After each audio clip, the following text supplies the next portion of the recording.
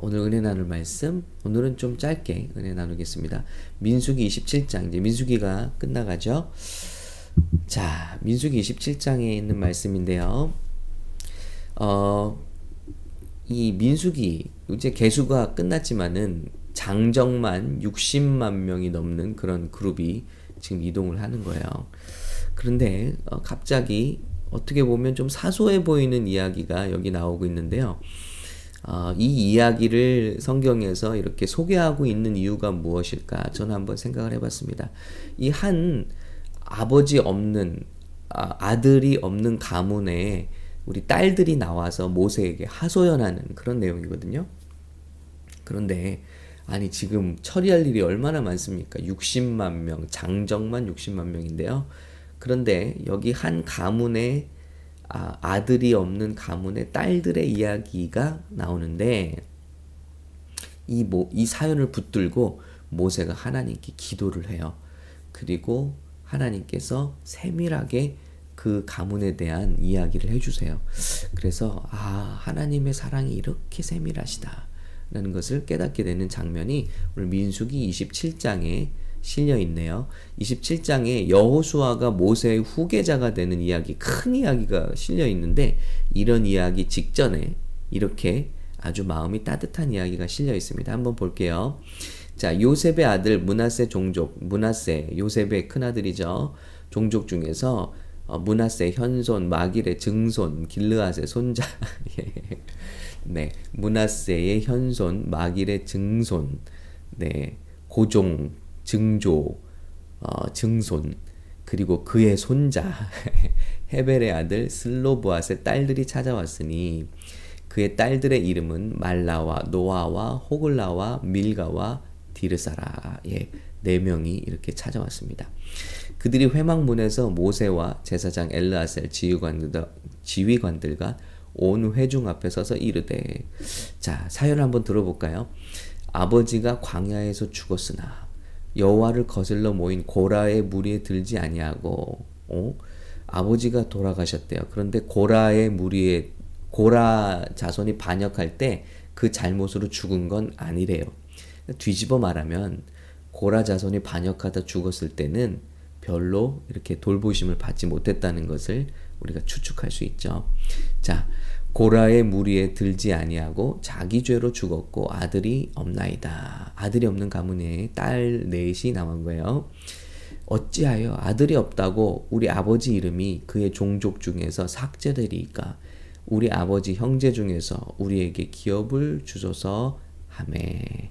자, 아버지가 아들 없이 이제 돌아가신 거죠.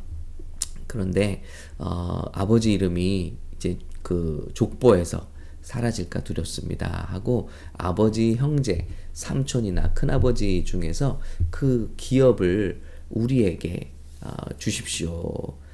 이렇게 요청을 합니다. 자, 그런데 어찌 보면 이 지금 민족을 구원하시고 나라를 세우시는 하나님 앞에서 너무나 작은 일이잖아요. 한 가문의 한 가정집의 이야기잖아요.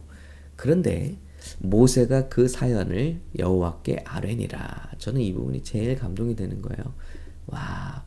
그리고 사실 모세는 이제 광야에서 40년 동안 백성들의 일을 다 봤잖아요. 이제 거의 뭐 경험상 모르는 일이 없고 새로운 일이 없을 것 같아요. 그런데도 불구하고 어떤 일이든지 하나님 앞에 가져가는 이 귀한 리더의 모습을 우리가 보고 있습니다. 여러분, 우리 같았으면 그거 경험상 이렇게 하면 돼. 뭐 하나님이 예전에 그렇게 하셨어. 이렇게 하고 처리할 수 있잖아요. 모세는 그러지 않더라는 거예요.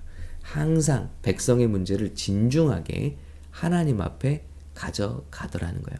이것이 우리 목회자들의 자세가 되면 좋겠고 교회 리더들의 자세가 되면 좋겠어요. 경험으로 그거 과거에 이렇게 하니까 처리됐어. 이게 아니라 하나님 정말 그 가져온 사람들의 문제가 얼마나 간절하겠어요. 어떤 기도 제목인지 얼마나 간절하겠어요. 그것을 우리 하나님 앞에 가져가는 우리 귀한 우리 저와 여러분 되기를 간절히 바랍니다. 여호와께 사연을 아뢰니라 그랬어요.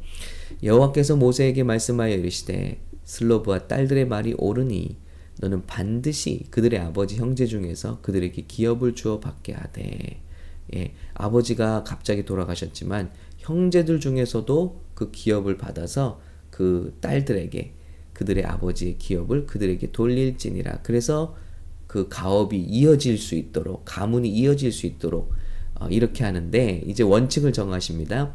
이스라엘 자손에게 말하여 이르기를 사람이 죽고 아들이 없으면 그 기업을 그의 딸들에게 돌릴 것이요. 우리 멋진 하나님. 네. 여러분, 이게 왜 대단하냐면요, 고대 근동, 아니 뭐 고대 근동이라고 할 것도 없어요. 현대의 지금 중동, 근동에도요, 우리 여자분들의 인권은요, 사람이 아닌 경우들이 많습니다. 지금도요. 뭐 무슨 잘못하면요, 최근에 뉴스에서 나왔잖아요. 그 벌로 옥상에서 떨어뜨려 죽였습니다. 공개 처형했어요. 여러분, 이게 지금 너무 말이 안 되잖아요. 이슬람권에 또 중동의 여인들은요, 동물 취급을 받습니다. 재산 취급을 받아요. 지금도. 그런데 우리 하나님이 이리 통치하시는 나라는요, 이 얼마나 아름답냐고요. 여성들의 인권이 남성들과 동등하고요, 평등하고요. 그리고 이 작은 한 가문의 딸들의 이야기가 하나님께는 귀하게 올려지는 거예요. 그래서 우리 하나님 너무 멋진 하나님이세요. 고대 근동에 이런 법이 없습니다. 여성은 재물이에요. 여성은 재산이에요. 예, 사람 취급을 받지 않았어요. 그런데 아들이 없으면 그의 기업을 그의 딸에게 돌릴 것이요. 와, 딸도 없으면 그의 기업을 그의 형제에게 줄 것이요. 형제도 없으면 그의 기업을 그의 아버지 형제들에게 줄 것이요. 그의 아버지의 형제도 없으면 그의 기업을 가장 가까운 친족에게 주어 받게 할지니라 하고, 나 여호와가 너 모세에게 명한 대로 이스라엘 자손에게 판결의 규례가 되게 할지니라. 이것이 선례가 되어서 앞으로 같은 일이 있을 때 이렇게 판례를 하라, 판결을 하라 하고 하나님이 말씀하시는 장면이 이 큰 대사를 기록하고 있는 민수기의 한 장면으로 이렇게 들어와 있다는 거. 이게 얼마나 저와 여러분을 하나님께서 세밀하게 사랑하시느냐 하는 것을 리마인드 해주고 있지 않냐는 거예요.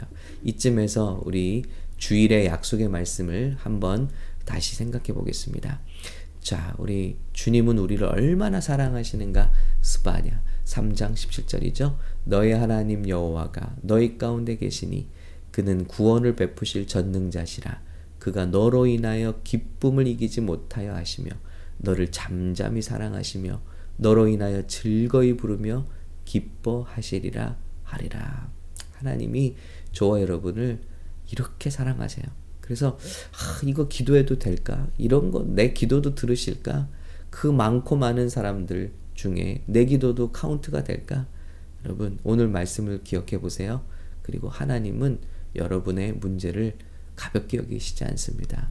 그리고 베드로전서 2장 9절이죠.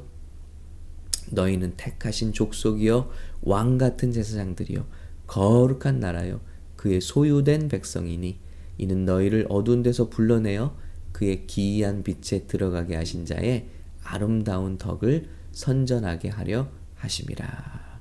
아멘. 네, 그 하나님께서 여러분의 이런 것도 기도해도 돼요. 참 물질이 필요하고 하나님 능력이 필요하고 건강이 필요합니다. 나의 하나님이 그리스도 예수 안에서 영광 가운데 그 풍성한 대로 너의 모든 쓸 것을 채우시리라. 빌립보서 4장 19절이죠. 하나님, 제 문제를 이렇게 기도해도 돼요. 하나님 바쁘신데, 예, 베드로전서 5장 7절이죠. 너희 염려를 다 주께 맡겨버리라. 이는 저가 너희를 권고하심이니라. 라고 말씀하십니다. 여러분, 이 말씀은요, 베드로전서 5장 7절은 제가 이렇게 고등학교 때 저는 실패라는 걸 잘 몰랐거든요. 공부라는 영역에서는. 그런데 첫 번째 수능을 봤을 때 제가 예상했던, 매겼던 점수보다 한 15점이 떨어져서 이렇게 나왔어요. 하늘이 무너지는 것 같고, 첫 번째 인생의 큰 실패를 경험했을 때, 이제 연말에 그 성적표가 나오잖아요.